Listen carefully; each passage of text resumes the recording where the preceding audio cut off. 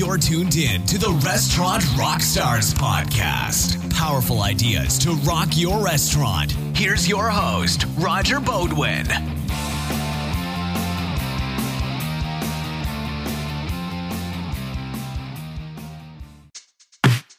Welcome back, everyone, to the Restaurant Rockstars podcast. You know, for over 20 years, when I owned restaurants, I was a huge believer in not running a restaurant, but instead creating, building, and sustaining a powerful brand. And there's such a huge difference. And I offer that advice to, my clients and other restaurants that I speak to today. So I'm really excited in this episode because we're going to be talking all about brand protection and intellectual property and what elements of your restaurant can you protect, right down to, are your recipes protectable? All big issues. I'm speaking with Mr. Abe Cohn. He's a New York City attorney specializing in such things, intellectual property, trademark, and brand protection, for a firm that specializes in the hospitality industry. Really excited to speak with him. We're also going to go down a couple of other legal roads that are critically important for restaurants, such as independent contractors versus employees, and what the IRS really looks for, and what that fine line is. In addition to the controversial no tipping policy that's sweeping the country. I think it started several years ago. Famous restaurateur in New York City, Danny Meyer from the Union Square Hospitality Group, instituted a no-tip policy in his restaurants. And now other operators across the country are wondering with that controversial decision, is it going to work for me? Or will my guests be turned off if suddenly the prices are higher, but they don't have to tip? Okay, so listen up. You're going to get good advice from Abe on all these legal matters and so much more. Stay tuned to this episode. And thanks to my friends at Square Payroll for bringing the episode to us. You know, there are 1,000 details to run a restaurant, and it pays to let the pros handle the critical elements of your business. When I ran restaurants, having a specialized payroll company was absolutely essential, and it gave me peace of mind. Well, thanks to Square Payroll, your restaurant can focus on taking care of business without worrying about all the fine details of payroll. With just a few clicks, you can pay W-2 employees and contractors. You can seamlessly import time data without ever adding hours manually. Yes, Square even has an app for that. They can even calculate and pay credit card tips. Square handles all payroll withholding, payments, and filing at no additional cost. Best of all, pricing is fair and flexible and scales with your business. It's just $29 per month plus $5 per month per employee. Benefits like health insurance, 401k, workers' comp, and pre-tax spending are also available. Go to square.com/go/rockstar and get 3 free months of Square Payroll. Again, get 3 free months of Square Payroll at square.com/go/rockstar. Check it out. Now, on with the episode.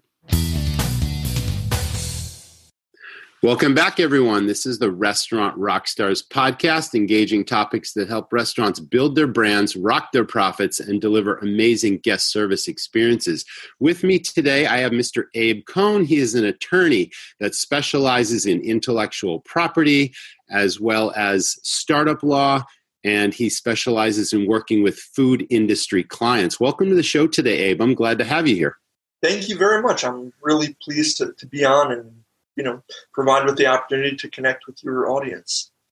Well, legal issues are very, very important in restaurants. We're going to cover lots of different topics today, but let's start with forms of organization.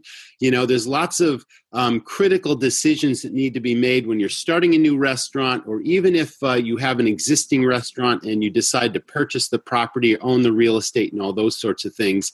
And we've all heard the horror stories about what can happen if you're a sole proprietor and you run a restaurant and then all of a sudden something bad happens. You can lose all your personal assets. So clearly we don't want to recommend that anyone set up as a sole proprietorship. But, LLCs seem to be hot right now. In different states, it really doesn't matter. Do you suggest a limited liability company over, say, a subchapter S corporation? What's your best advice, Abe?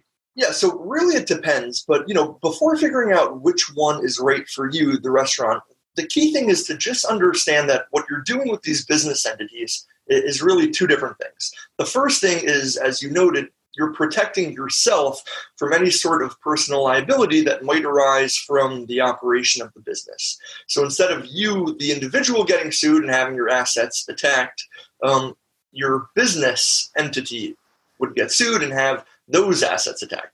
Still not great, but much better than you personally being implicated. And secondly, what you're doing is you're organizing this business entity in such a way as to kind of maximally provide tax benefits and tax breaks and just kind of separate yourself from the tax implications as best as possible. And, depending on what you do, that would mean different things. As far as which business entity to choose, there are different things you want to think about. The three main business entities, and two of them are really one and the same, as we'll see, but there's the limited liability company, which is the LLC. There's the corporation, the C Corp. And then there's the derivative of the C Corp, which is the S Corp. And the S Corp really is just the C Corp, but it's filed as a separate it's filed separately so that you obtain special tax rates. So what does that mean? Okay, an LLC is a tax pass-through entity, which means that the company only gets taxed not at the level of the company, but once the money kind of moves down to the owner. A C Corp, on the other hand, is double taxed, which means it gets taxed both at the level of the company and then at the level of the owner company. What you're doing with an S Corp is you're telling the IRS that you want the same pass-through tax benefits of the S Corp, but you still want it to be an actual corporation. Remember, an LLC is not a corporation, it's just a company. And the main difference between these corporations and companies is kind of the robustness with which they can entertain investment opportunities. C Corps and S Corps, for example, have stocks. You don't really think about LLCs as having stocks. You have equity. You have percentages in LLCs, but there are no stock options. And in C Corps in particular, you can have kind of a more varied type of stock structure. You can have common stock, you can have preferred stock. It makes it much more attractive to investors. And indeed, all startups that are looking to raise capital from venture capitalist firms, they could really only be a C Corp. S Corps don't have that kind of division within, allowing for different types of stocks. They have a very limited number of investors. So there's a lot to think about, obviously. Basically, you need to ask yourself, who's going to be my investor? Do I want an investor? How much do I want them to invest? How sophisticated are they? Do they want different types of voting rights? So depending on how you think about these things, you'll likely end up with a different type of business entity. All right.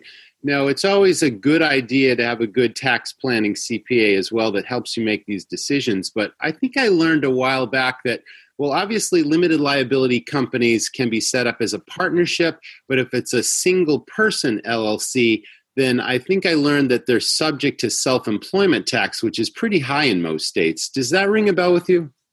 Every state is different in that respect. Yeah. As you said, this is definitely something that you should speak to your CPA about and kind of how to structure it to maximize your own tax incentives. Back in the day when I owned restaurants, we owned the real estate.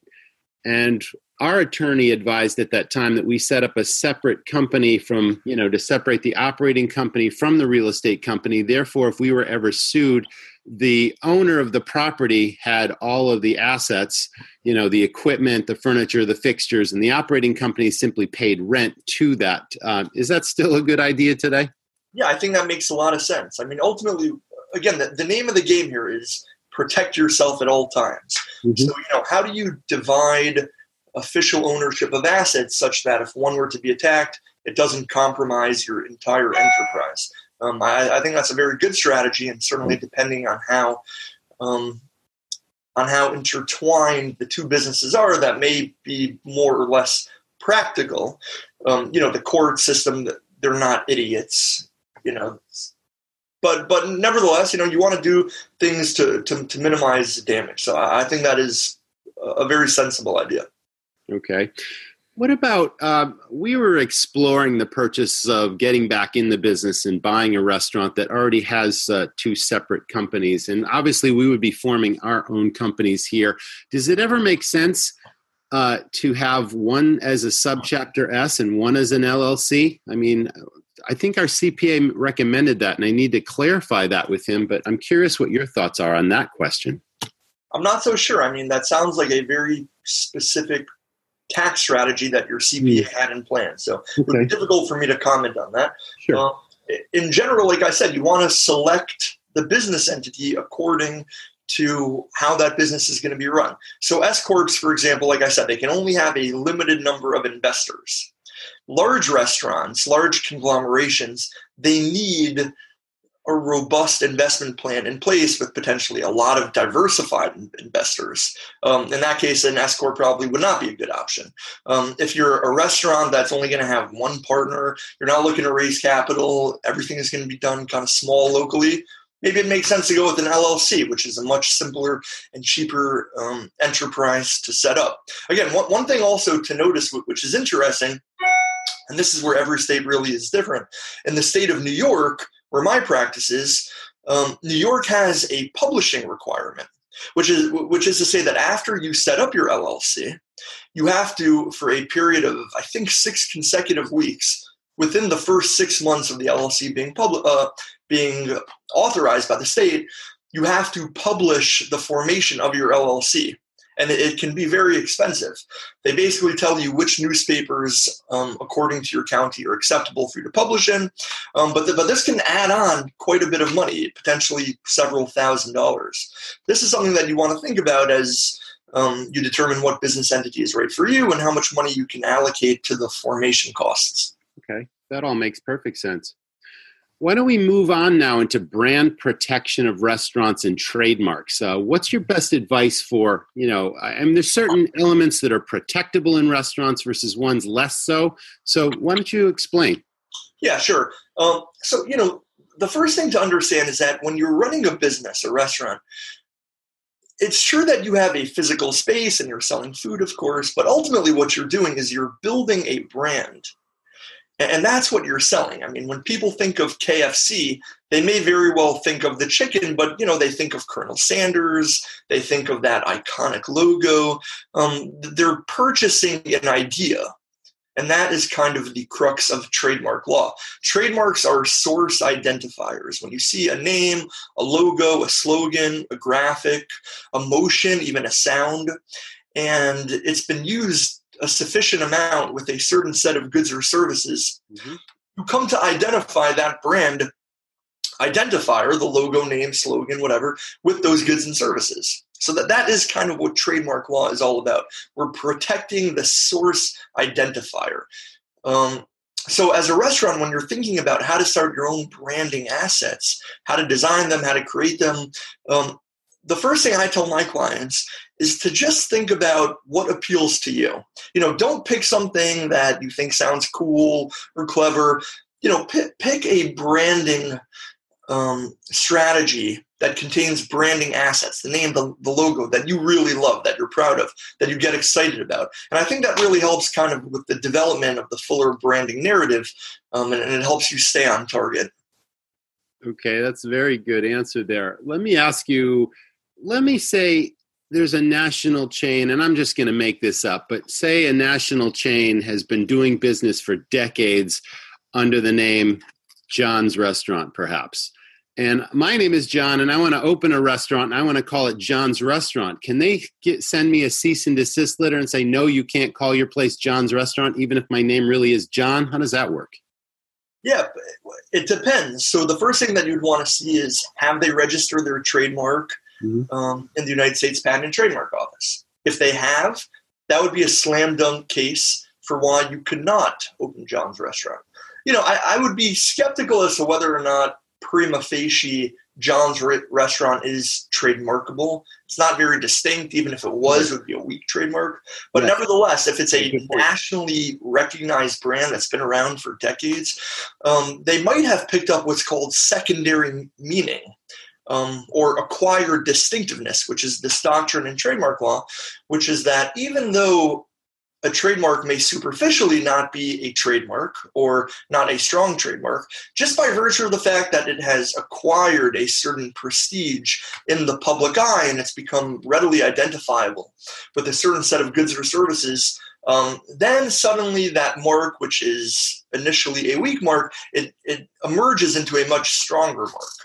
So if you're starting out a restaurant from scratch and you see that another restaurant already has this name, my advice would be pick a new name. Okay, good enough. What other elements can you protect when we're talking about all the different things that go into a restaurant if you want to keep that intellectual property and trade secrets? Well, so one of the most fascinating parts of, I suppose, what would fall under this broader doctrine of trademark law is this doctrine of trade dress. So if you think about Starbucks, I find this still fascinating.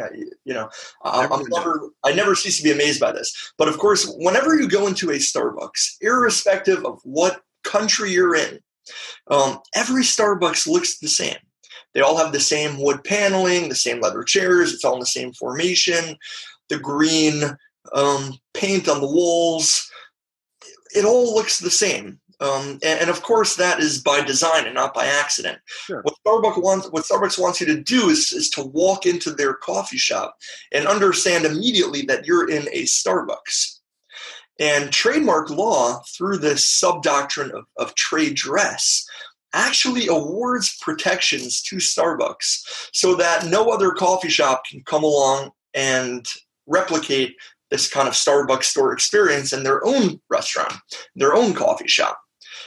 So I think this is just a really clever thing for restaurants to be thinking about, especially those that plan on opening multiple stores in multiple places. What kind of brand narrative can you think of, can you create, and how can that kind of manifest itself across the physical space of your restaurant and location itself? That's a powerful idea, Abe. So let's walk through that process. Let's just use the Starbucks example in a new restaurant that hopes to expand, maybe even franchise, and you want that consistency. How do you protect that? Are you taking photographs of the style, the design to establish what the trade dress is? Is it documented in writing? We use this particular color and we use this combination of wood and paneling and metal. And how do you identify that and document? It's obviously a challenging thing because many of these things are difficult to articulate by their very nature, right? Right. How do you designate that two leather chairs sit abutting a wooden plank on the right-hand side of the store? How does that get documented, like you said? Right. So it is a challenge. I think one important thing to think about, without getting too deep into the weeds here, is that what the legal system in general cares about is time and consistency. So, ultimately, you would want to be able to prove that we have been doing this thing, XYZ, for a certain period of time, and we've been doing it consistently, and it's emerged into some kind of public awareness somehow. But yeah, trade dress for stores is not as readily protectable kind of in a strict formal sense, in the same way that protecting, for example, a logo or, trade dress, which is this doctrine that we talked about before, it also applies to labels, to packaging, kind of this overall commercial impression. That is what trademark law is about. Tying commercial impressions of things, symbols, with products. And if you can prove that such a connection exists, then you obtain trademark rights. All right. What about recipes? Are those protectable? Recipes, unfortunately, are very challenging to protect. What you can do, so just to back up for a moment, it's important to understand that there are different types of intellectual property. There are three main types: trademarks, which we just talked about extensively; source identifiers, names, logos, slogans, motions, sounds, that when paired with a good or service, readily make the consumer understand the source of that good or service. Then a second classification of intellectual property is patent law. So if you're to come up with a new tire, it's an invention. It's a way of formulating on paper an idea, a new product, so on and so forth, a process in some instances. And then lastly, we have copyrights, which is a really interesting feature of intellectual property law. Copyrights protect songs, musical compositions, movies, written literary works, creations of the mind that don't necessarily fall strictly under the trademark feature of intellectual property law. They're not necessarily source identifiers, although in certain instances copyrights and trademarks can be. But they're longer works. And so a recipe would be a natural type of thing that copyright law would protect. The problem is that with all things intellectual property, the thing that you want to own really has to be novel in a certain way. It has to be novel, has to be non-obvious. It has to be a new contribution that it would be fair for the government to take away the right from someone else to do that thing just so you can have it. So, and that really is the fundamental principle of IP law. Or are you doing something so unique and novel that you uniquely came up with this thing such that no one else should be able to use it? So, you can imagine the recipes. It wouldn't be fair if you came up with a new fried chicken recipe and said, no one else can use it. Okay, so what can be done? You can't get a copyright on the use of the recipe, but you might very well be able to get a copyright on the unique composition of the recipe. So if you are a Game of Thrones enthusiast, although this is actually a bad example because maybe the George Martin would have the right to this somehow. But, imagine if you came up with a new fantastical story and you created a whole world of mystical creatures or, whatever it may be. And along with that world creation, you developed a cookbook and you had all these recipes. Mm-hmm. So what you could gain the copyright on is kind of your unique articulation of those recipes vis-a-vis your larger fantastical narrative of supernatural, whatever. But, you wouldn't necessarily be able to stop someone from simply creating that dish that is the culmination of the baking of all the goods in that recipe. So there's a bit of a subtle difference there. Typically what companies do is they avail themselves of trade secret law, which is not something that you submit to the government, but it's a process by which you go about protecting your recipe such that other people don't have access to it. And, there are different ways in the material world to do that. Like Coca-Cola, they lock up their recipe in a vault, literally, in order to gain trade secret rights. And they obviously have all the power and legal firepower behind them to protect anything because It's very hard to sue Coca-Cola. But we're talking about small independent operators that may have grandma's secret pasta sauce that goes back generation after generation. But you might want to try to protect that, but it's very difficult to do on that level. Right. So what I would suggest in those instances is that, you should avail yourself of this trade secret law doctrine. So what do? You don't have copies of your recipe lying around. You don't tell other people who don't need to know what the recipe is, what that recipe is. You have one copy of it.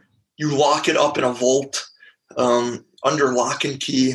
You make sure all the non-disclosure agreements that you have your employees sign recognize that they're going to come in contact with things that they absolutely cannot disclose. And you just take common sense measures to make sure that no one else can access your recipe. And then bam, suddenly you have trade secret rights. Yeah, that brings up another interesting point, the whole non-disclosure, because certain employees in restaurants do come up against and work with sensitive information on a daily basis that you don't want your competitors capturing. But it's very challenging to legally enforce that, isn't it? These people don't have a lot of assets to protect, and you're not about to spend a lot of money suing them because they shared those trade secrets. It's kind of a catch-22, isn't it? Yeah, absolutely. One of the challenges in general with the law is that it only works, up to the point of the legal repercussions actually harming someone. A lot of times people don't have, like you said, any financial assets that they're worried about losing, unfortunately. So, what you want to do is just be really selective about who it is that you're telling about your secret sauce. Some companies are known for only telling one employee half the recipe, telling another employee the other half of the recipe. And, so that one person alone couldn't go and steal the recipes. So, you want to just do whatever you can to protect yourself from having to use any sort of legal recourse to get back what you might not be able to ever get back. Fair enough. Let me ask you about, we're going to go in a different direction yet again, and we're going to talk about, a lot of companies run into trouble, with the authorities and the federal government about employees versus what constitutes an independent contractor, and how you differentiate the two and how you document, to make sure that you've got your backup on what is an independent contractor versus a true employee. Can you clarify? Yeah, I think that this is actually an unbelievably fascinating area of the law. One of the reasons why it's so interesting is that, one, there is no clear-cut way of knowing who's an employee and who's an independent contractor. And second of all, not every state uses the same system of criteria to make that determination. But just to back up for a moment, why is this so important? Because employers have duties to employees that they do not have to independent contractors. And similarly, they have tax reporting duties and tax reporting restrictions vis-a-vis employees that they don't have to independent contractors. And typically, employers find that it's to their benefit to classify workers as independent contractors rather than employees, because it'll make their lives easier, cheaper. But the reality is that simply choosing to designate a worker as an employee or an independent contractor, that's not really what it's about. The question boils down to, and the crux of this question is one of control. And there's financial control, and then there's managerial control. Financial control asks, can the worker go and work for somebody else? Are they only getting paid by the employer? So, and it makes a lot of sense if you think about it. If the worker's only stream of income is from the employee, that's probably an employee, not an independent contractor. As far as managerial control, how much control over the decision making of what the worker does is up to the employer. Where does the worker do his work? Does he come on site to the employer's business? Is he doing it from home? Is he using the employer's materials? Is he using the employer's equipment? What happens if he doesn't quite follow the employer's instructions? How much leeway is there? So, ultimately, the more control that the employer has over the employee, the more likely the worker will be an employee rather than an independent contractor. Okay, so let's focus on the independence for a moment. And let me ask you what types of backup you should have as a restaurant owner to protect yourself. And another thing comes to mind. What about liability? What if an independent contractor gets hurt performing the work for the restaurant company, but they don't have their own insurance? Should that be a requirement that you are insured before you even hire some of these people? Yeah. So, again, a couple things to think about. The most important thing is for employers to just kind of be honest. Okay. You know what your relationship is with this worker. Are they calling you? Are they reporting every day at 8:30? Are they leaving every day at 6?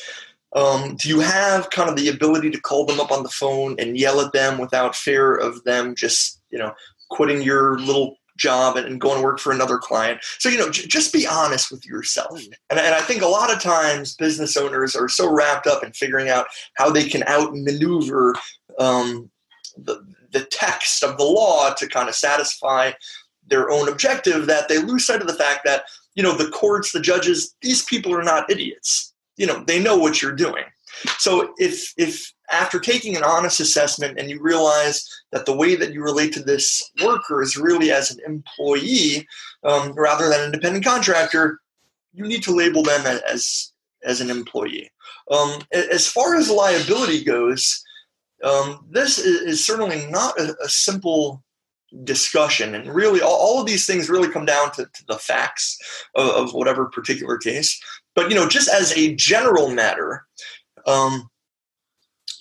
it's important to recognize that when this worker is doing your bidding, and they're doing it during the course of the period of time that they're supposed to be doing it, when you hire them to do this thing, then, they really become an agent of your business. So if they go injure somebody else, then that agency status kind of skirts up the ladder to you sitting at the top, sending that agent, that emissary on your behalf, and suddenly you, the business owner, you might very well be liable for whatever happened due to, let's say, the negligence of that agent.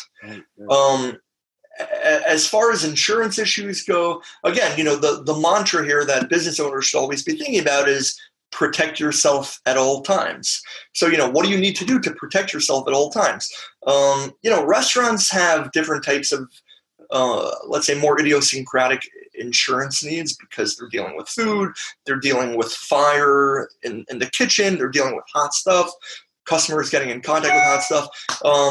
So, what exactly you need as a restaurateur in order to protect yourself from a liability point of view, I'll leave that as an open question. But, you want to be doing whatever you can to maximize your protections, and skimping out on insurance, I think, is one of the worst things for a restaurant thing to do. Absolutely. And there's so many types of insurances. First of all, workers' compensation is required and mandatory, and that's not inexpensive. You need general liability insurance. But a lot of, restaurants that serve alcohol need a whole liquor liability policy. Yep. And then there are umbrella policies that cover the whole thing to give you added protection. So it does get expensive, but it's something you definitely can't skirt, like you say. No, it's the cost of doing. If you want to open up a restaurant, get ready to spend a lot of money.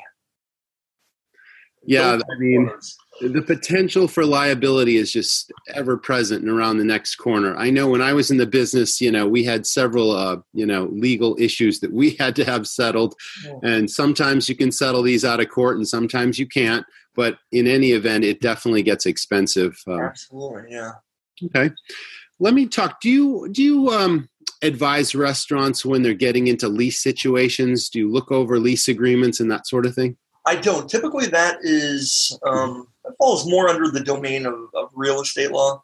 Right. It's not an area of law that I practice. Okay. It's certainly entirely state dependent. But, I have some general familiarity with it. One of the things I always tell clients to think about, I think perhaps the most important thing, is to think about what type of time constraints are on the lease.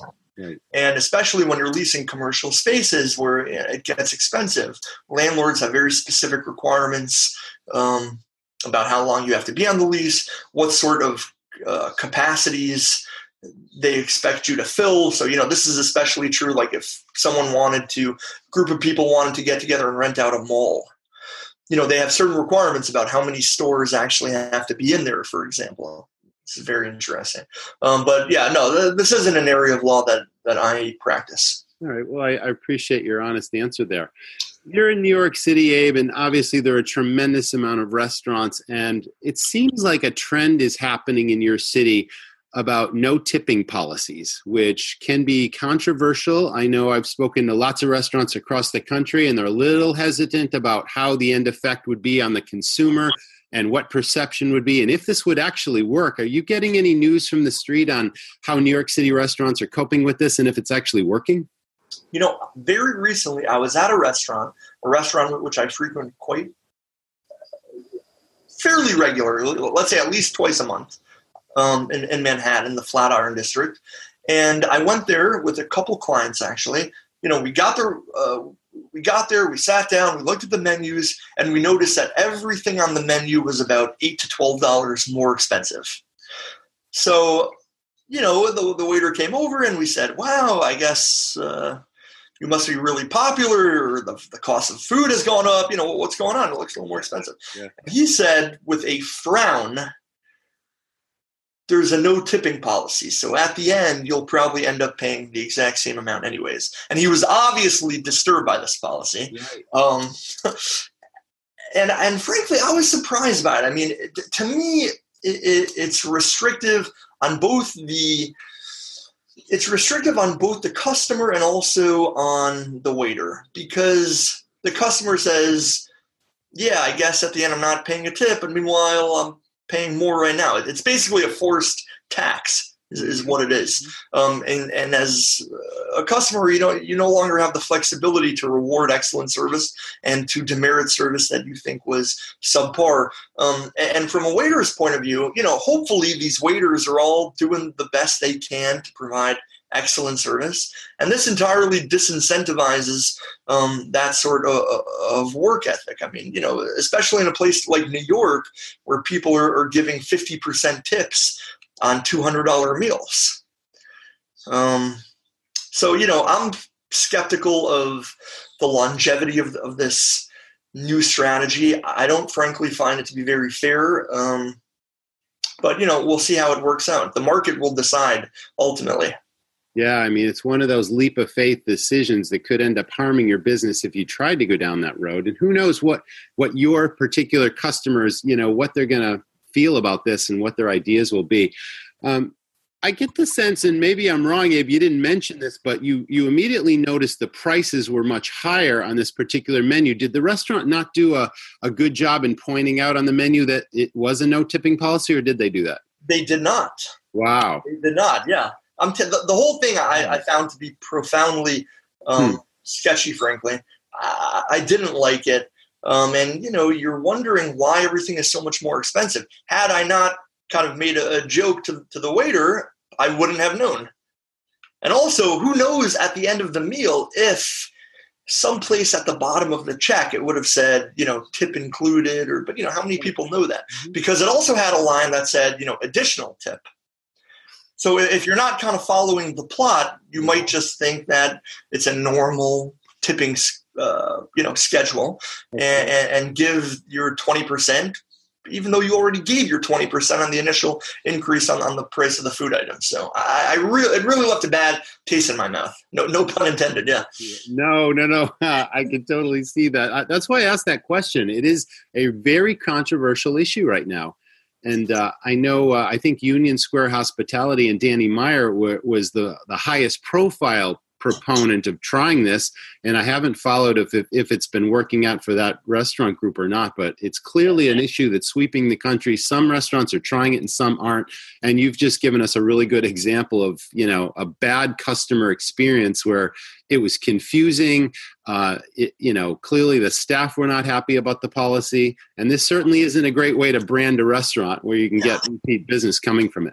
Right. No, it just seems entirely cynical. I mean, are they worried about patrons not tipping appropriately? Are they worried about perhaps some waiters working harder than others, and so they just want to provide a uniform experience by ensuring that all waiters get the same amount of money at the end? It's not really entirely clear to me who this serves and why, but it feels cynical and it doesn't engender a lot of trust and faith in the establishment. Well, another challenge that a vast majority of restaurants have, Abe, is separating, the front of the house from the back of the house. And an argument can be made for, the chefs are working under, harder working conditions, hot kitchens, hot stoves, longer hours, and the service staff come in, they work fewer hours and they make far more money. And some restaurants have to sort of balance it out, and they've tried tip pools and they've tried sharing the tips, but the servers never want to share with the back of the house and all that. And this may be one way where if you increase the price of everything and then you somehow fairly, equitably transfer the wealth to everyone who provides the experience to the customer, I mean, maybe that's part of it, but. Yeah, well, I think it depends on it depends on your view of kind of the marketplace in general. Mm-hmm. Does the market always correct itself such that people ultimately get what they deserve, or doesn't it? Right. So this really is kind of a micro organism of that larger economic philosophy, really. If you think, for example, that I think in New York, this is especially true. I mean, if you go to some of these incredible restaurants, like, my office is in the financial district. We have some incredible restaurants there. And I have no doubt that the chefs are getting paid handsomely. Now, simultaneously, I would imagine that the busboys are probably not making that much money, and the sous chef and some of the lower level chefs who are working further down the assembly line, as you will, are not making that much money. But you might argue, they're just paying their dues. And once they become more experienced, then they will get paid as they should. So, it just depends on how you kind of view this thing and whether or not there should be structured, regimented systems in place to kind of better regulate price outcomes, vis-a-vis equity, whatever that means. Okay, fair enough. We've covered a lot of different issues. We've covered intellectual property. We've covered some startup form of organization ideas. We talked about, obviously, the employee versus the independent contractors and several other ideas as well. Is there anything we've missed that you've also specialized in where you've helped clients that you'd like to talk about? Yeah, well, one thing that's true of all companies, and, I work with a lot of startups, so this is, I think, chiefly important for these smaller businesses where entrepreneurs are bootstrapping it. But, there's this inclination to pick a co-founder that somebody that you like, somebody that's in your immediate friendship circle. And invariably, this turns out to be a poor decision. So, it's hard to blame a founder for wanting to select a kind of a familiar colleague, whether or not that's a friend or someone that you've just been working with for a while. But it's a bad selection criteria. You want to be picking someone that, one, has a set of skills that you do not have. In other words, you don't want two people who are good at doing the exact same thing. Pick a co-founder who's really good at something that you're terrible at or that you hate doing. So maybe you're a brilliant chef and you really know how to kind of build a restaurant aesthetically to achieve whatever cultivated look and feel that you want, but you're horrible at marketing. You hate meeting with investors and pitching to raise capital. You're not good with the finance side. So, maybe you need somebody who's really good at Excel, who's extroverted, who kind of has their hands wet from working in the venture capitalist world, and, someone who can do something that you really can't do. So I think that's a really good tip for people starting out who need a co-founder. And second of all, make sure everything is in writing. There's such a temptation to think, he's a good friend of mine, we'll work it out, or let's worry about that later. Sure. That's a disaster waiting to happen. Have the difficult discussions in advance and make sure to keep meticulous record of all of the decisions that have been made from day one, codified in some sort of operating agreement. So who's responsible for what and how much time and all that sort of thing? And there's so many infinite ideas and things that need to be documented here. Two partners start off with the best of intentions and then something unexpected happens and someone's putting in less time now. They're not as effective as they once were. It's hard to document those individual items, but it really matters, right? When it comes right down to it. And, one way to account for that, just as you said, how do you foresee all of the infinite possibilities of what can go wrong? So, what founders do typically is they institute what's called a vesting schedule of their equity. So, two founders get together, each partner owns a certain amount of equity in the company, however it's decided. But just because they own that equity, they only owe it kind of in the cloud.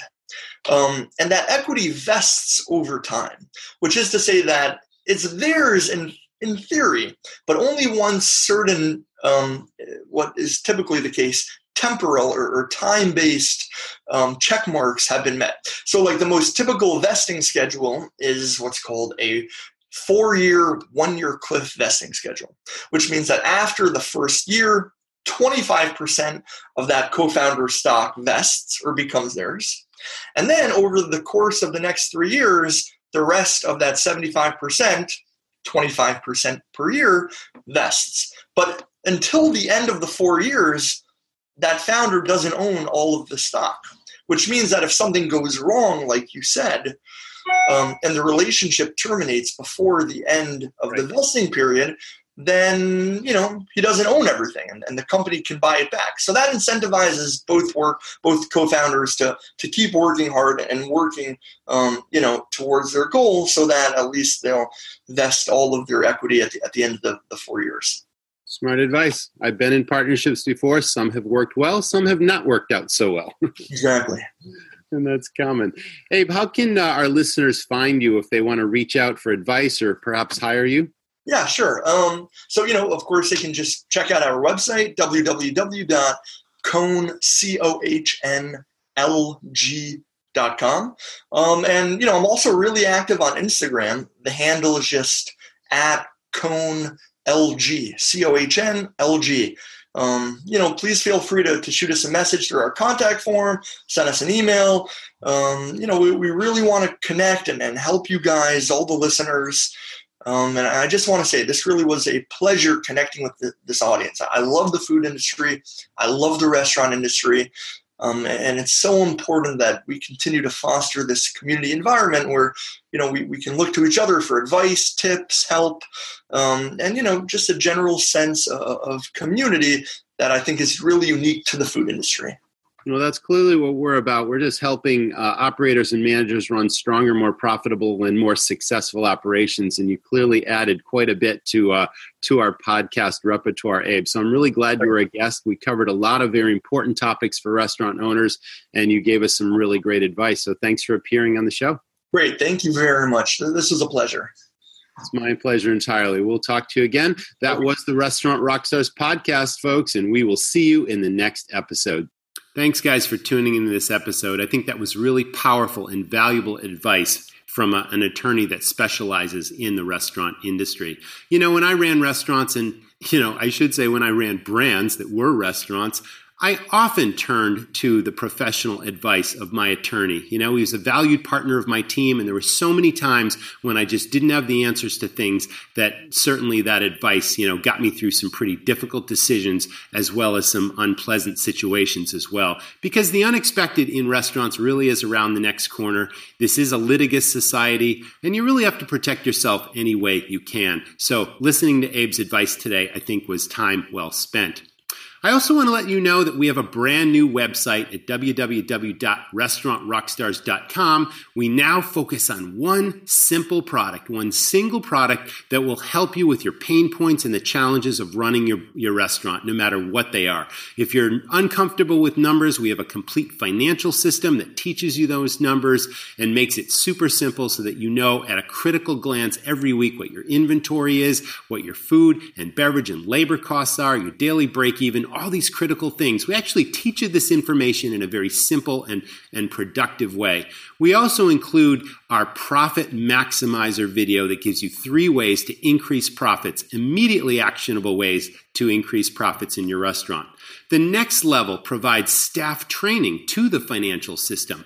So I created this program so long ago that was so, incredibly important to the guest service experiences that my staff delivered to the customer, and it was also proven to double check averages. We call that sales stars. So it's, again, proven to give your guests great experiences and also to train your staff to recognize opportunities, educate, inform, and entertain your customers, which includes, the salesmanship piece, which is missing in so many restaurants. And then finally, the platinum level is everything you need to know if you're just starting your first restaurant, what you need to do to open the doors to that first restaurant, and I mean everything, in addition to maximizing profits and putting systems in place across the restaurant to maximize your efficiencies and your profits. So even if you've been a veteran or you've been in the business for a while, the Academy Platinum level will help you take things to the next level. We really appreciate you listening, and if you like what you're hearing, 2 things, please. Why don't you drop me a line, Roger, R-O-G-E-R, at restaurantrockstars.com, if you'd think of a topic or a special guest that you'd like me to reach out to interview. I'm happy to take your suggestions. And also, we'd appreciate it if you leave us a review on iTunes, which will help other managers and owners of restaurants find us. Thanks again for listening. We'll see you in the next episode. Thanks for listening to the Restaurant Rockstars podcast. For lots of great resources, head over to restaurantrockstars.com. See you next time.